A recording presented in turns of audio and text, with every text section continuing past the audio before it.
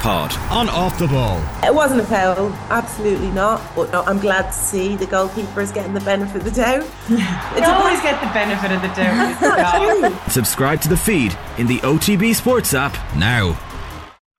Football on Off the Ball. With Sky. All the football you love in one place. Across Sky Sports, BT Sport and Premier Sports. And you're welcome back to Off the Ball here on News Talk. John Duggan sitting in from Joe Malloy until 7 today. You can text us 53106, tweet us at Off the Ball. Football on Off the Ball brought to you by Sky. Watch Premier League, Women's Super League, EFL, Scottish Premiership and much more live on Sky Sports. Now Stephen Doyle and Kenny Cunningham will review live and exclusive commentary of the Premier League showdown between Newcastle and Man United, kicking off St James's Park at 4:30. Before all that, we're showcasing West Ham versus Southampton with our commentary team of Richie McCormick and the former Republic of Ireland manager Brian Kerr. Brian, good afternoon. Yeah, it's been a difficult season as well for Southampton, Brian. From an Irish perspective, Gavin Bazunu is enjoying a lot of experiences, not all of them pleasant, but experiences nonetheless. Yeah, but you know, there's been a lot of chopping and changing in front of him, John, in terms of players, changing managers. They're on the third manager now. Ruben Sellers come in to replace Nathan Jones, who replaced Hassan Hutel before that. When they sacked Ralph, they'd only got 11 points from 14 games, and they were disappointed with that, obviously, and they were down near the bottom. But since then, they've actually got 1 point less since they changed the managers. And Nathan Jones didn't go well for him, got him out. I think Ruben Sellers has done a little bit different. So it's all been quite unsettling. 3 different managers with 3 different ideas of how they should play and different ideas who should start in the team. Just talking to Richie earlier about the number of players they have. Not all very well-known players, but a very big squad of players who've all had opportunities this season. So Gavin Bazunu has had to put up with a lot of changes in front of him, various centre-halves and full-backs, because they've been conceding a fair number of goals, or they've conceded 46 goals this season so far.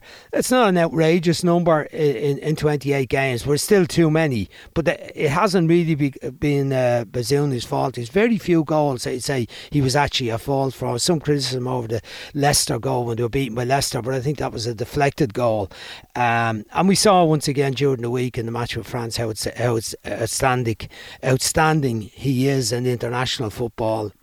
Although he's let in goals from long range, they've been superb shots, and they've been rarely one that you said, well, he should have really got there a bit quicker. Although there have been a lot of shots and a lot of criticism about the number of goals he conceded from outside the penalty box. Some of them have been just in the D, around the D, but they've taken big shots to beat him. And the other night he made some very, very good saves in the game to keep the score at 1-0 at the time, which was very, very important, and allow us to get back in or have the chance to get back into the match. So it's a brilliant experience for him. He's still only 21 years of age. He's played in all the 28 games Southampton have played this season, and he'd be the better of this experience this year if Southampton survive. If they don't survive, I still think he'd be the first choice goalkeeper for them for next season.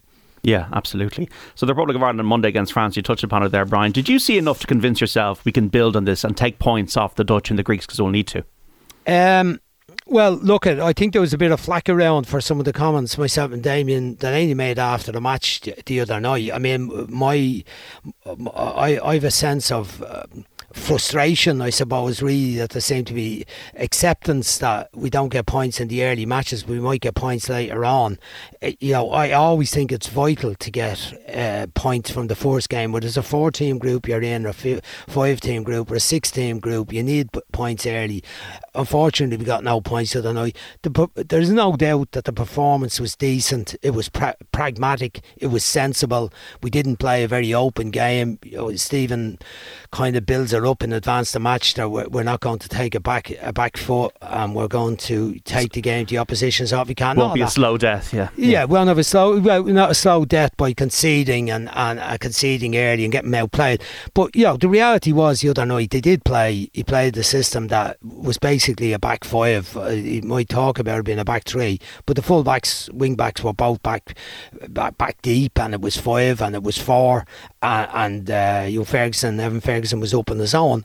That was sensible. I would have liked to see a bit more support, and it's not playing quite as deep as we did. I mean, our defensive players were very close to that penalty area line most of the time until the last 12 minutes of the game, when they come out and there was some changes made, and Alan Brown come on and made a bit of a difference. Obafemi come on, Adam Midad come on, James McLean come on, and we had a bit of a go and made a couple of opportunities, mostly from a set piece situations. Again, Nathan Collins such a threat, but it was in the sense of that game versus France, beating World Cup finalists, previous winners. It was a good performance, and it gives you hope that we should be able to go to Greece and get 3 points and beat Gibraltar in the follow-up match. And it does give you hope of that. But that's what we need to see, John. We need to get points on the ball. We need to stop talking about another good defensive performance against a very good side, but we just lost, as happened against Portugal and Serbia away from home. At home we drew with both of them, but we need to move on from that and start getting points so we're competitive in the group when it comes to the last game with Netherlands. That's what I want to see. I think that's what most genuine football fans want to see. We're happy with the type of game we're trying to play, with the introduction of young players into the team. That had to be done. They're not all that young now. Some of them still are, but the average age of the team was only 1 year younger than the French team the other night, and they had Giroud playing, who was, I think he's 36. So it wasn't that young of a team the other night, but we're happy to see the changes that have been made by Stephen Kenny and the staff. But now is the time that in the next games coming up, we've got to start getting points.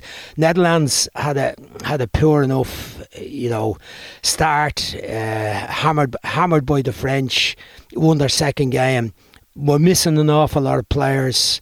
I think they'll be in better shape by the time we play them. But, for now, let's get the next two matches out of the way and get some points from them in what could be a difficult game in Greece. You talk about the flack yourself and Damien are getting there on Virgin Media. To be honest, I didn't see any of it. Okay. But I'm aware that a lot of people said to me this week, you were dead right the other night in what you said. Okay. And I said, well why was it? There was fellas having a go. I don't mind. But you feel the talk around the team is too polarised almost? It's black and white. I don't know. I don't know if that's the case. I think the people at the match were certainly carried along by what was undoubtedly an exceptional atmosphere at the match. First match of the group was always great hope. I know what it's like preparing to play against France when they've such exceptional players, and they've got Kylian Mbappe without a doubt, Antoine Griezmann, some of the best players in the world.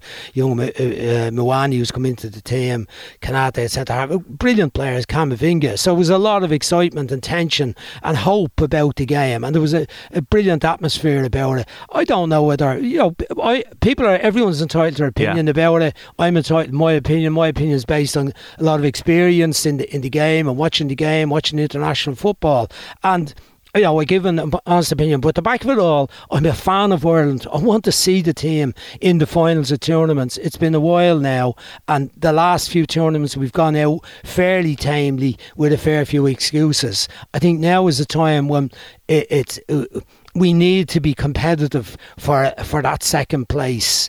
We might get a third place and a playoff situation.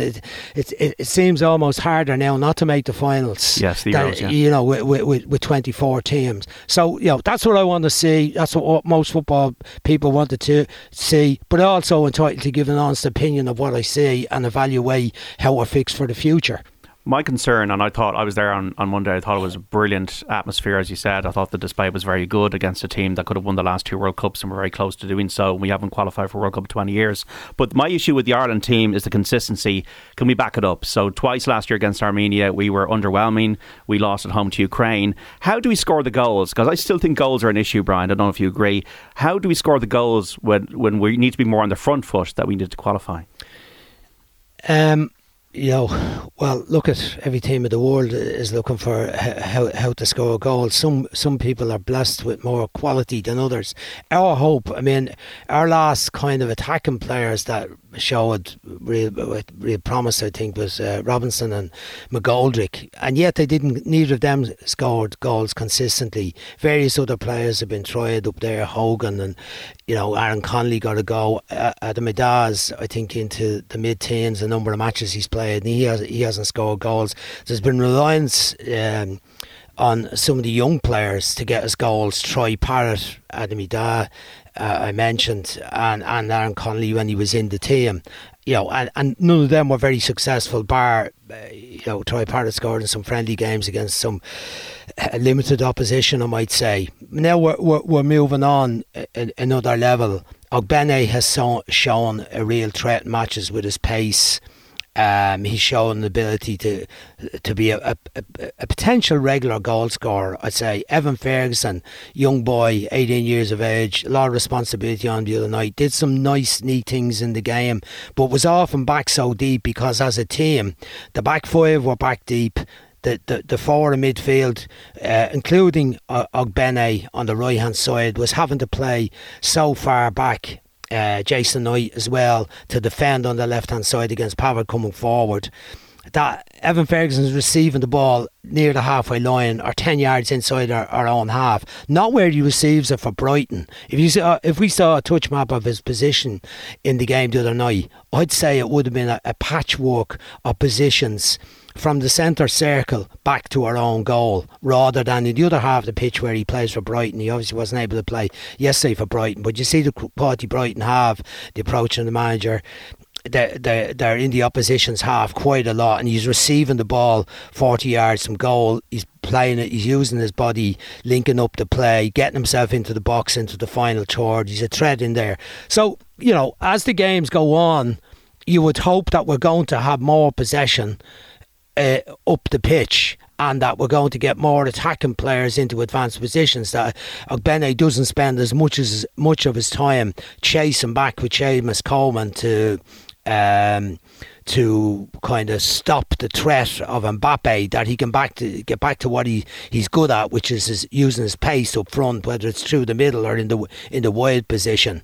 And we might see more of Obafemi on the pitch, or Troy Parrott getting onto the pitch, Adam Idaz, and them developing. I have felt that some of them have been throwing in with them very young. We need to make the changes. Changes need to be made. The squad was too staid, and there had been very little had come true for a long time.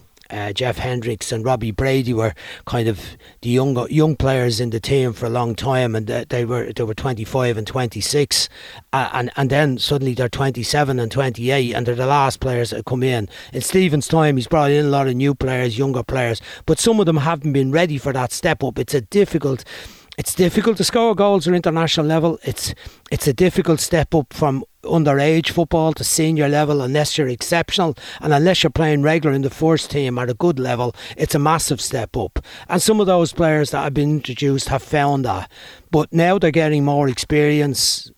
Some of them are playing at a very good level, some not so good. Jason Knight battered away with Derby in what I consider Division 3.